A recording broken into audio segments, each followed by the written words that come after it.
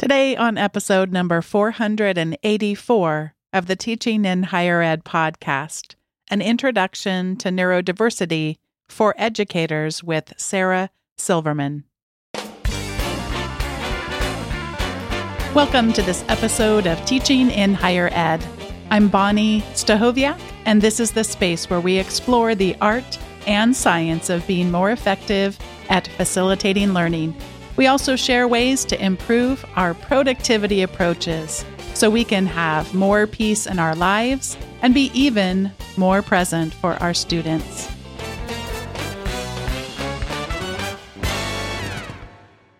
I'm so pleased today to welcome Sarah Silverman to the Teaching in Higher Ed podcast.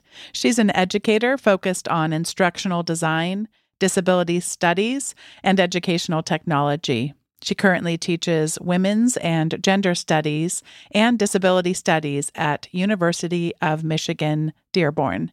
In the past, she's done instructional design and faculty development work with instructors and graduate students at the University of Michigan, Dearborn, University of Wisconsin-Madison, and the University of California, Davis. She's also active in the movement to resist academic surveillance technologies, in particular remote proctoring, and authored an article on her institution's decision to resist adopting remote proctoring during the COVID-19 pandemic. Her interests in disability studies include neurodiversity-informed educational approaches, the ableist bases of educational technologies, and the intersection of feminist and disability-informed pedagogies. She also regularly presents talks and workshops to other educators on topics related to disability, neurodiversity, and educational technology. Sarah Silverman, welcome to Teaching in Higher Ed. Thank you so much. I'm so pleased to be here, and I'm also pleased to be here as a listener of the podcast. It's always nice when I get to talk to someone who does listen, because then it feels like we can kind of pick up a conversation that's been happening for a long time. We heard a little bit about you from your bio, but I'd love to have you share with the listeners just a little bit more about yourself. Great, thank you. So my first name is Sarah, and I use she and her pronouns. And I have been an educator for about maybe 6 or 7 years, if I include grad school in that. And I have been focusing on faculty development, instructional design, and more recently, disability studies. And so I teach in lots of different kind of capacities, and that includes working with faculty, but also includes now teaching undergraduate students disability studies. And as I think will be relevant to our further conversation today, I'm also autistic. And this definitely informs a lot of my practice as an educator and also my research interests, which I'll just say include a lot of interests in accessibility and feminist pedagogies, as well as critiques of educational technology from a disability perspective. And today I'm coming to you from New Haven, Connecticut, which is the territory of the Wappinger and Quinnipiac peoples. And I am very excited to get started with our talk. Yeah, I know. When I first became familiar with your work, I think most of the early times where I was aware of your name, my husband actually asked me who I was interviewing today, and I said, Sarah Silverman, not the comedian. Nope. I'm sure you get that joke a lot, but I couldn't resist. I mean, you weren't going to have to sit through it until I decided to share this story. Yeah, I wanted to say that due to the recent proliferation of social media platforms, like there's now Blue Sky, and I'm getting on Twitter alternatives and stuff like that. If you happen to be the first person to claim Sarah Silverman, I just get a flood of messages intended for the comedian Sarah Silverman, and I have to inform people that I'm not that person. So you told us a little bit about yourself, and I have been so fortunate to be able to learn from you and more of a conversational style. And then, of course, you link to things sometimes. So I recognized your name probably for at least 2 or 3 years now. But what I find fascinating in what I have learned from you so far is you seem to resist or want us to resist sort of this quick fix mentality, that it's like 5 ways to teach neurodiverse students. And what I'm excited about having a conversation with you about today is before we get to that point, There's lots of articles out there about that sort of thing. I know for you, an important piece of it has been that we need to learn our history. So would you share with us a little bit about what history is important for us to consider before we would ever even attempt to have any sorts of approaches, techniques to use in serving this population's broad set of needs? Yes. Yeah. And so thank you so much for starting with that, because as you said, this is the thing that I focus on. And it goes hand in hand with the fact that I'm teaching disability studies a lot of the time to undergraduates. And disability studies is this kind of emerging field where we look at disability from a social perspective. And that represents a reorientation for a lot of people who are encountering it for the first time, especially if they're used to studying disability in a medicalized or sort of like governmental way. So like a lot of my students are in health professions, a lot of them are in schools of social work and health and human services and things like that. And so when we start looking at historical fights for disability rights and disability justice as a kind of first step that I take, instead of just saying like, here are some different disabilities that you might encounter, sometimes people are a little bit surprised, but it's along the same lines that I like to start talking about neurodiversity. So what I like to start with is the fact that neurodiversity as a concept and as a movement comes out of early online autistic communities. And in the 1990s, more generally, the internet was becoming available to the average consumer. And if anyone was an internet user at that time, you saw the emergence of message boards and chat rooms and listservs and things like that. And it was kind of a brand new way of forming community across much wider distances than had previously been possible. And I guess especially for those adept at figuring out how to use the the early internet. And so the term neurodiversity and the concept has multiple points of origin. I don't think that it's really so useful to say that any one person coined or came up with the term, but it definitely has roots in this early autistic community. It probably originated on the Independent Living listserv, which was one of these early listservs, but was sort of discussed concurrently. And I can give you a link to put in show notes of a recent blog post by Martin Decker, who is one of these early autistic activists who kind of goes through the way that this term came to be shaped in these online message boards. So I think it's probably useful to just offer at this point a basic definition of neurodiversity that we can work with. Does that make sense? Yeah. So a basic definition of neurodiversity is the range of brain functions and behavioral traits. So the range of different ways that the brain works, people think and behave, regarded as part of a normal variation in the human population. So those two parts is there is this diversity, and kind of consequently, it is not considered pathological or a problem. It's just part of human diversity. So the way I like to explain this before we talk about any politics or movement associated with neurodiversity is that it's a fact and we're all part of it.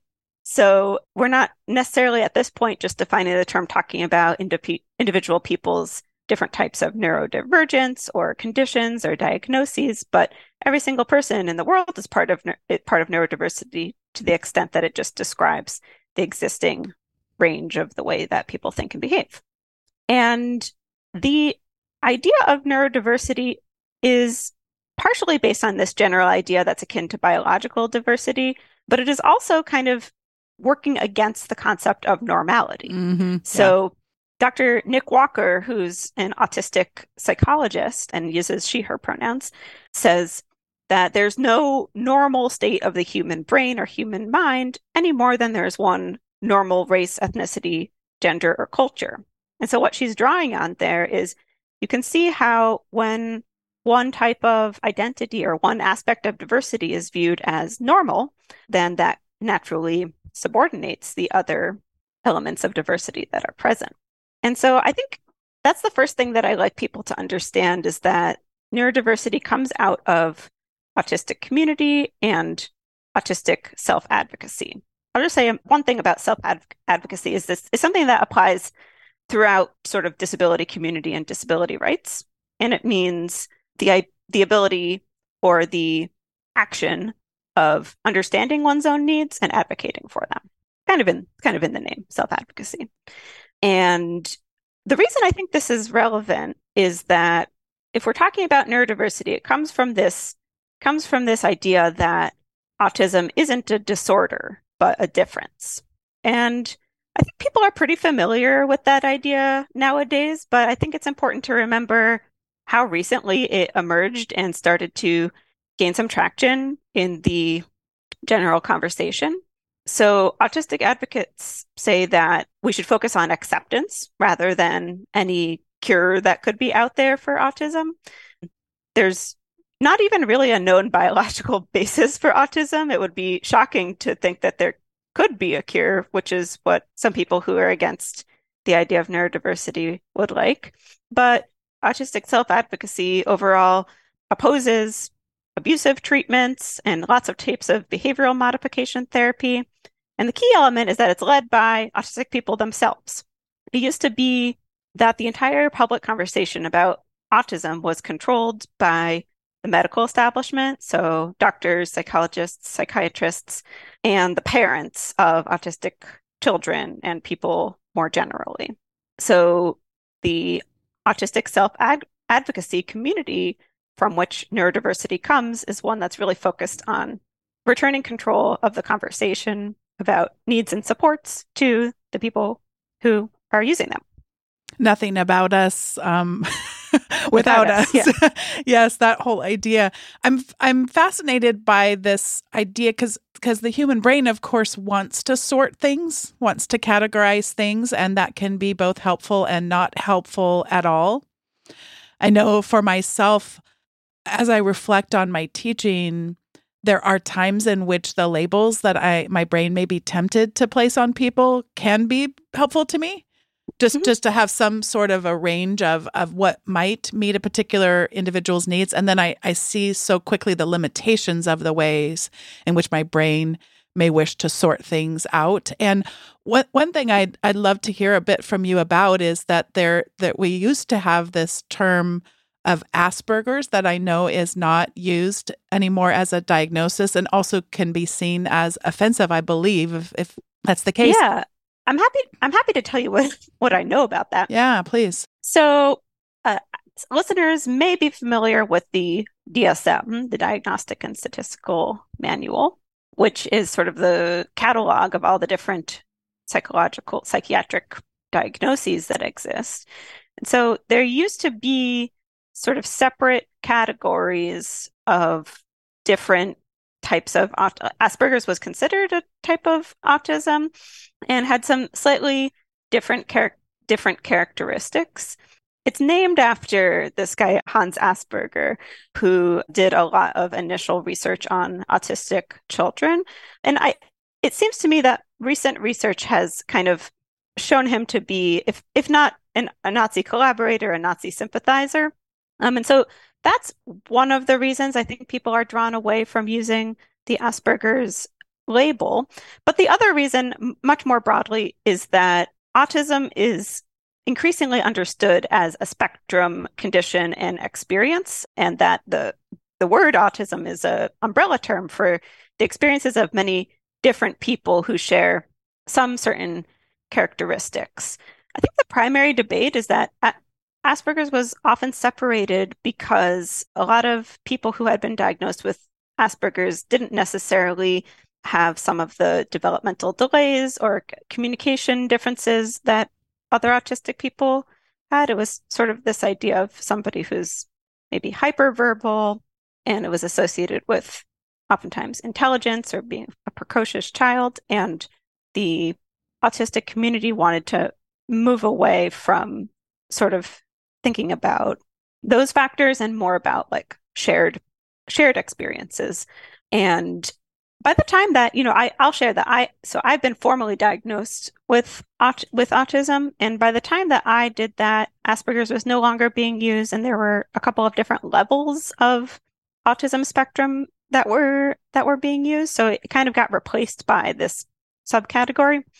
All of this is to say is this is very relevant in terms of diagnosis, but I think it's a little bit less relevant in terms of neurodiversity activism. And that's kind of where I wanted to go. Yeah. Which is that it's not very helpful to think about neurodiversity or neurodivergence as one particular group of people. It's more of a coalition of many different people. And so I've described how the concept has roots in the autistic community, but we now think about neurodiversity as including potentially autistic people, people with ADHD, people with learning disabilities, people with dyslexia, sometimes Tourette's is included. It also extends to oftentimes people with mental illnesses or other mental disabilities, intellectual disabilities. And this kind of shows us an overlap between neurodiversity as a movement and also the mental health system survivors, psychiatric survivors movement, which have a lot of overlaps and also some points of tension. But the most important thing is neurodiversity is a huge umbrella concept. So what unites people who identify with neurodiversity is their experience of neurodivergence. So if you want, I can tell you a little bit about the history of the idea of neurotypicality and neurodivergence as well. That's exactly where I was going to ask you to head next. So I know that it is important for us to distinguish and explore some of the ways in which these terms are contested, the neurotypical and neurodivergent. Absolutely would love to hear you share about that. Yeah. So I want to share a little bit about that because one of the things that's kind of motivated me to start teaching more and more publicly about neurodiversity is I increasingly see the terms neurotypical and neurodivergent being used kind of as synonyms for someone with a diagnosis and someone who's, quote, normal, right? And I think you talked a bit more about how you talked a bit earlier about how your brain kind of like goes in certain directions, like we're trained to think in certain ways. And I think a lot of the time nowadays, people are always looking for a euphemism for something that they think is uncomfortable or stigmatized. So a lot of people tell me, isn't neurodivergent just another word for autism or ADHD? And I say, I don't think that it is. So I'll explain a little bit about why. So the first thing I think is useful to know is that the ideas of normal and typical have their own kind of history associated with the history of statistics and eugenics. And so most people who have studied the natural or social sciences formally will have encountered the science of statistics before and will have heard of the normal distribution. It's like one of the important things to remember about the history of statistics is that even though you could say it's being used in pretty benign ways, today it was developed in conjunction with and in support of the no longer accepted science of eugenics. And the idea of eugenics was that there is an ideal type of human body, and you could extend that to mind, and to improve the human race, the population needed to be normed to look more like that typical standard person. And that had quite violent implications. Norming would either involve changing people to be more similar to the norm or eliminating them from the population. And so I've tried to talk to a lot of people about this, and they say, yeah, but we have to give up the term normal just because it was used in conjunction with eugenics. And I don't think we need to give it up, but I think it's very helpful to understand its background and then to also start to interrogate how normalcy or normality is present. I hope we can get to that later about trying to think about where normalcy is present and enforced in the educational space, because that's primarily where I work. So anyway, that's a little bit about normal or typical. The origins of the term neurotypical, as far as I can tell, are actually with a spoof website that was called the Institute for the Study of the Neurologically Typical. And it was, again, part of this early autistic online community where there are a lot of message boards. And this was kind of a public awareness campaign. And you can read about it in this article in an amazing open access book that I will provide a link to for the show notes that's called Autistic Community and the Neurodiversity Movement. And in this chapter, activist Laura Tiskanchik, I think that's how you pronounce her name, Laura Tiskanchik, recalled that this spoof project, the Institute for the Study of the Neurologically Typical, was supposed to turn the tables on the dehumanization done to autistic people by autistic researchers.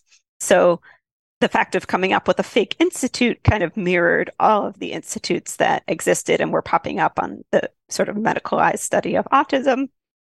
And so neurotypical in this situation, it doesn't mean, quote, a normal person. It means a satirical idea of what a normal person would be. The point being that no such thing is possible, at least outside of the, violent implications of eugenics. And so I'll tell you a few little details from this project in a second, but based on these origins, neurotypical doesn't just mean a diagnosis. It means somebody who doesn't fall into the norms of how society believes people should think and act and behave. And of course, those norms are ever changing and completely socially constructed. So you can actually see a link to the archive site if you go to the book chapter that I'll link to. But they had a couple of funny FAQs. One of them was, what is neurotypical? And then it says neurotypical syndrome is a neurobiological disorder characterized by preoccupation with social concerns, delusions of superiority, and obsession with conformity. And this is kind of satirizing some of the less kind common descriptors of what autistic people are like. Also, of course, naming neurotypicality as a syndrome rather than, okay, there's neurotypical people out there. And then the second one being, how common is it? Tragically, as many as 9,625 out of every 10,000 individuals may be neurotypical. This is, of course, also satirizing. I cannot wait to visit this site. I love that. I love that they can draw such rich humor from such terrible things. Yes, sometimes you just have to laugh. Yeah, you have to laugh sometimes. I mean, this is drawing on the sort of panic-inducing messages that were being sent out of tragically how many people are kind of, quote, stricken with autism per year, and turning the tables to say, I just gave a presentation yesterday where I explained it this way. Well, what if we talked about you the way that you talk about us? What if autistic people talked about the rest of the population the way that we're talked about? It would not feel so good, would it? Mm-hmm. There's many other FAQs.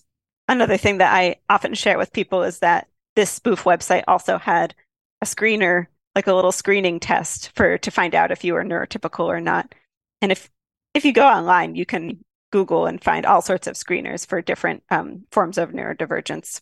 And like I said, I've been evaluated for autism, and it does involve answering a lot of questions on a questionnaire about like different social situations and how you would react to them. And while you're doing it, you're like, this is truly absurd. Like everybody in the world reacts to different situations in different ways depending on the context. Why are my answers on this the thing that's going to kind of move the needle on whether I get diagnosed with something? So anyway, they have a fake one with questions like, a friend has brought you to a party. What do you do? Your computer won't start. What do you do? Someone hands you the channel changer. What channel do you change the TV set to? Satirizing these kinds of psychological questionnaires to just show, like, if diagnoses are going to be based on stuff as random and variable as this, then two can play that game. Well, I would love to have you now move us into, you said you wanted to share a bit about what this tension between calling things normal or not is present in and gets reinforced in educational spaces. Yeah. This is often something that I ask other people. So I could even talk for a minute or two, and then I could try asking you, which is, well, once you start to think about normal, rather than saying, oh, how do I include neurodivergent students? If instead you start the conversation from thinking about, how is normalcy present in my classroom or my institution or my discipline? And by that I mean, who do we believe is the quote normal student or participant, and how does that person behave, and how is that expectation baked into the way we do things such that there are some people who are experiencing marginalization, struggle, need for accommodations. And I think that that's what neurodiversity asks us to think about rather than, oh, I know that there are some people kind of on the fringe, so I'm going to replace whatever word I used to use for their diagnosis or the experience with neurodivergent, and then come up with 5 strategies to help them, to help support them. When I ask people how is normalcy present in your field or discipline, it really comes quickly to them. And I think when I think about faculty development as kind of like my core discipline of the thing I've been doing the longest, I definitely think one element of normalcy that I see is the assumption that faculty, this is very meta, but the assumption that faculty are non-disabled or neurotypical. And I've done quite a bit of work trying to raise awareness about this. I've written a couple articles and then some presentations.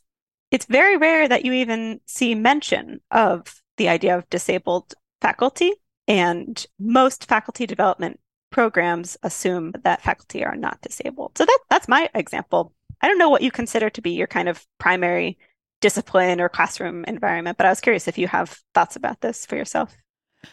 I've been fascinated, Sarah, during our entire conversation, which doesn't surprise me because I also get fascinated by your conversations online.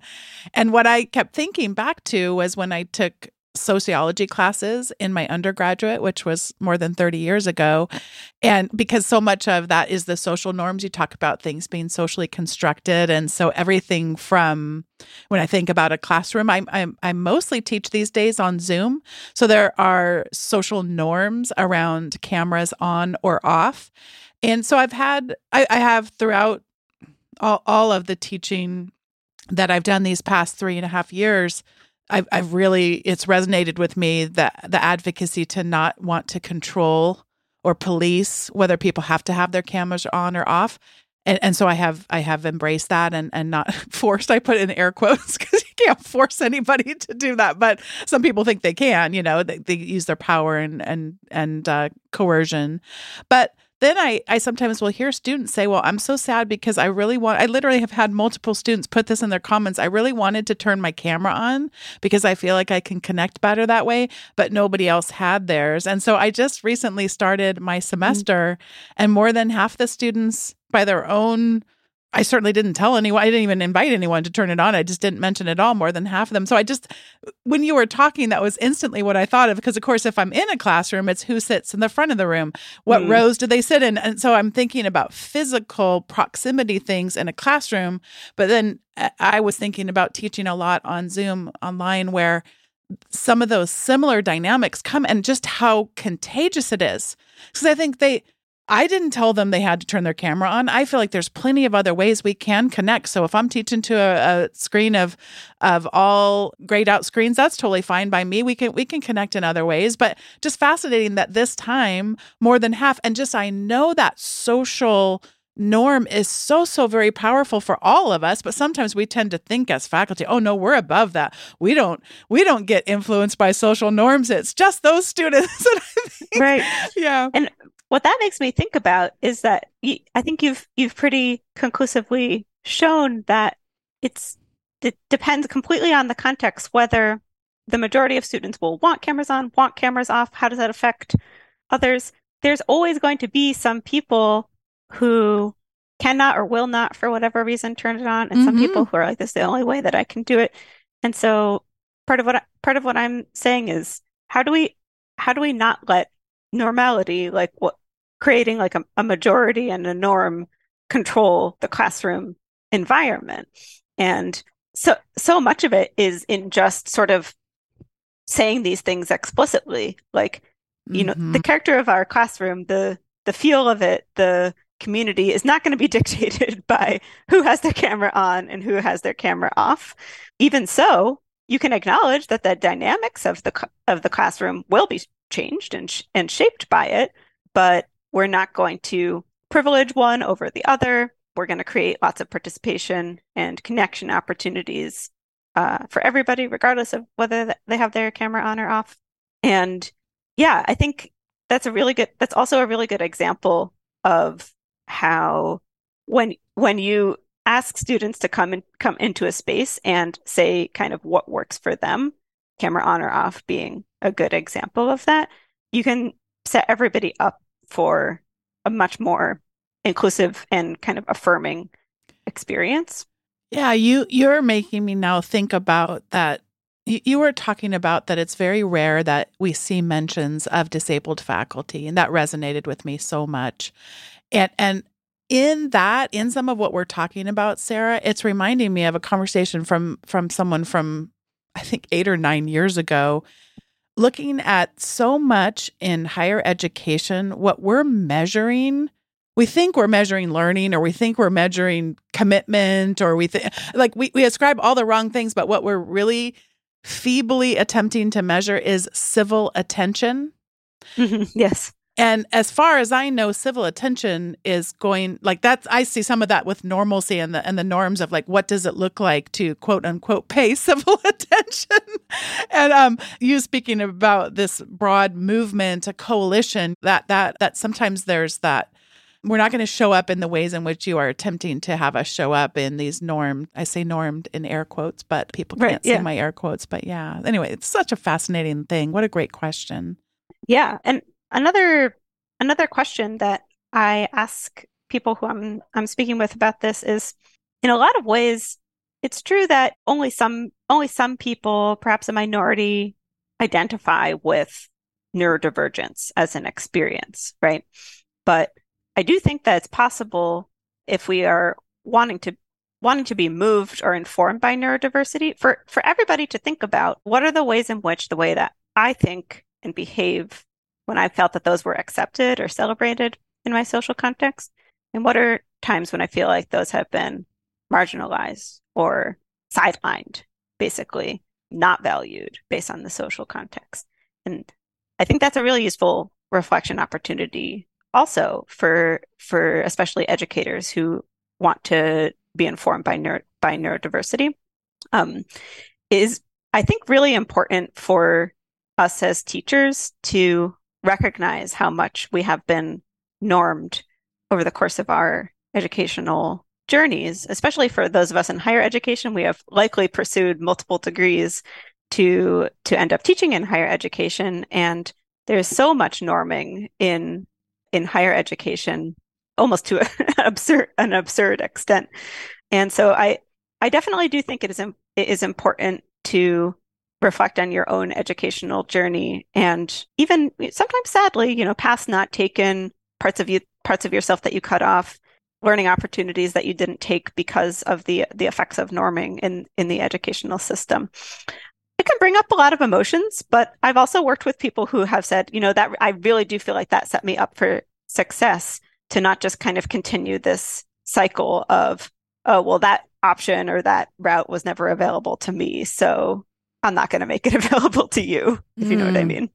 Oh, yeah. When you were talking about norming, this is such a layperson's example, but there's norming that's the actual analysis tool, but then there's also compounded by or exasperated by the forced norming. Only this percentage of people get to have this, or this percentage, and then that forced norming, of course, bringing out all the biases and all of that. Before Sarah and I get to the recommendations segment, I just wanted to take a moment to thank today's sponsor, and that is TextExpander. TextExpander is an integral part to my computing life. All I need to do with TextExpander is set up these very easy to set up what they call little snippets, short snippets that I can type that expand to either longer bodies of text. Could be a collection of paragraphs, sentences, or sometimes something hard for me to remember, like my work phone number.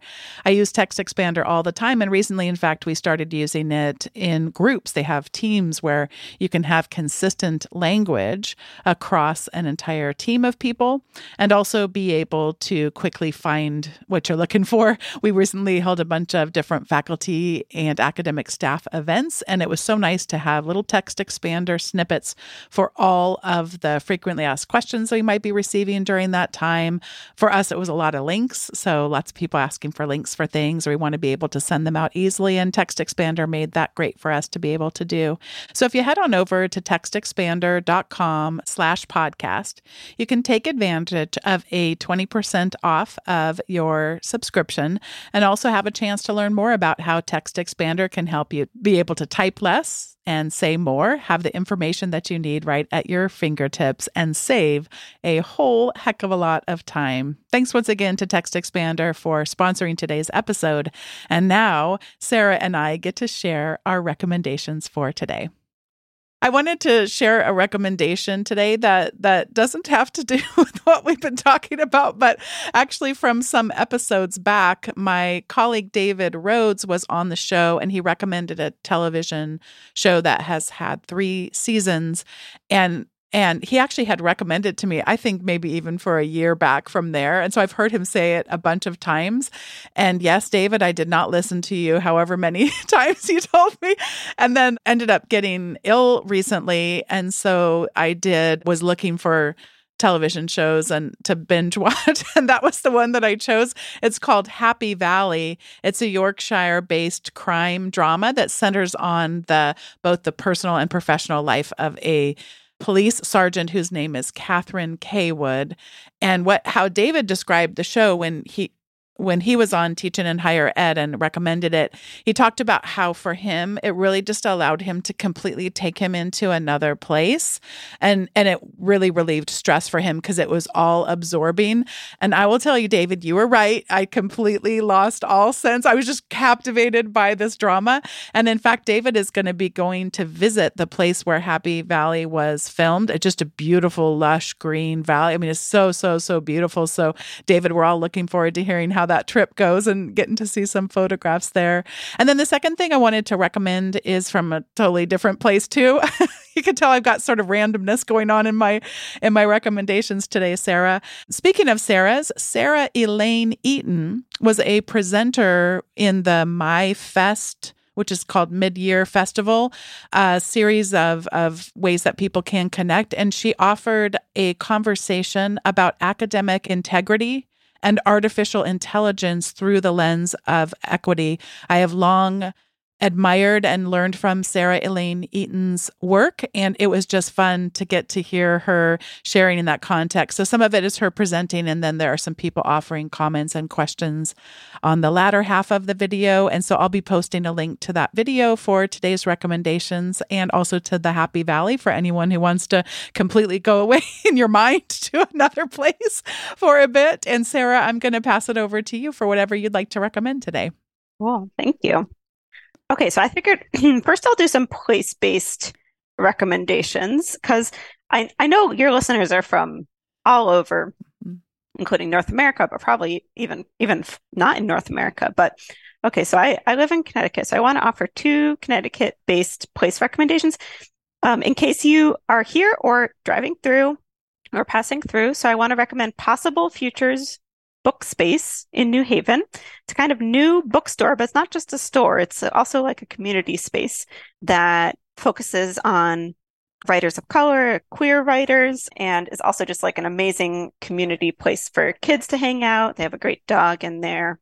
And they also are kind of sponsoring or providing space for the first mural of Ruth Wilson Gilmore, the abolitionist writer and professor who is from New Haven. Also, Connecticut, if you happen to be traveling through, I want to recommend Hammonasset State Park, which is a beach on the Long Island Sound, but kind of getting close to the Atlantic Ocean. It's this really cool place with a kind of peninsula that juts out from the regular shoreline of Connecticut. So it feels like you're kind of far away. And I think it's free for Connecticut plates and a very low charge for other license plates. And then my other recommendation is actually this blog post that I've read and recommended before, but I keep coming back to it. And I'll give it to Bonnie to put in the show notes. It's called On Plain Language by Kelsey Acton, and it's on the Critical Design Lab website. And it just talks about how oftentimes in lots of fields, and especially academia, we cherish our jargon and our specific terms. And what would it look like to really commit to using as plain and accessible language as possible? And the author even goes into like, well, what's lost also when you stop using your jargon? Sometimes that can be difficult, but to really think about the ways that more people can be brought into a conversation by using plain language is something that I'm always trying to do better with. And I think that this blog post just really spells it out really well. So I want to recommend that to everyone as well. That sounds so good. In the last 48 hours, we've had conversations where I work about leaving off modifiers. That one case was the problematic use of at-risk students. And there's an article that I read where, what if we just said students? Why do we need this? Why do we need this modifier there? And then a colleague had sent in about some sort of I actually still have to figure out what it was, but some sort of a form or something that gets filled out or evaluation. And the use was a modifier saying minimum standards. And they're like, why does the word minimum need to be there? Why not just standards or expectations? So this sounds like a really good thought piece and especially Sarah, you keep coming back to it. It must be really powerful. So I'm looking forward to reading that. And now I just want to go to Connecticut. So that's you should come to Connecticut. Everybody can come and I'll give you coffee or your drink of choice on my front porch. Oh, that sounds lovely. That sounds lovely. Well, Sarah, thank you so much for accepting the invitation to come on. And it was so nice when I reached out to you because I was trying to introduce myself and you're like, oh, I already know your podcast. So I'm so glad we got to have today's conversation and just that you're so generous and such a person able to invest in these necessary conversations. Thank you so much for your time and generosity today. Thank you, Bonnie. It was a real honor for me as well. Thanks once again to Sarah Silverman for coming on today's episode of Teaching in Higher Ed. Today's episode was produced by me, Bonnie Stachowiak. It was edited by the ever-talented Andrew Kroger. Podcast production support was provided by the amazing Sierra Priest. If you've yet to sign up for the emails from me once a week, they'll come into your inbox. They will have the most recent show notes, so you don't have to remember to go look them up. And you also will be able to get other resources that don't show up on the normal show notes. So head over to teachinginhighered.com/subscribe. Thank you so much for listening, and I'll see you next time on Teaching in Higher Ed.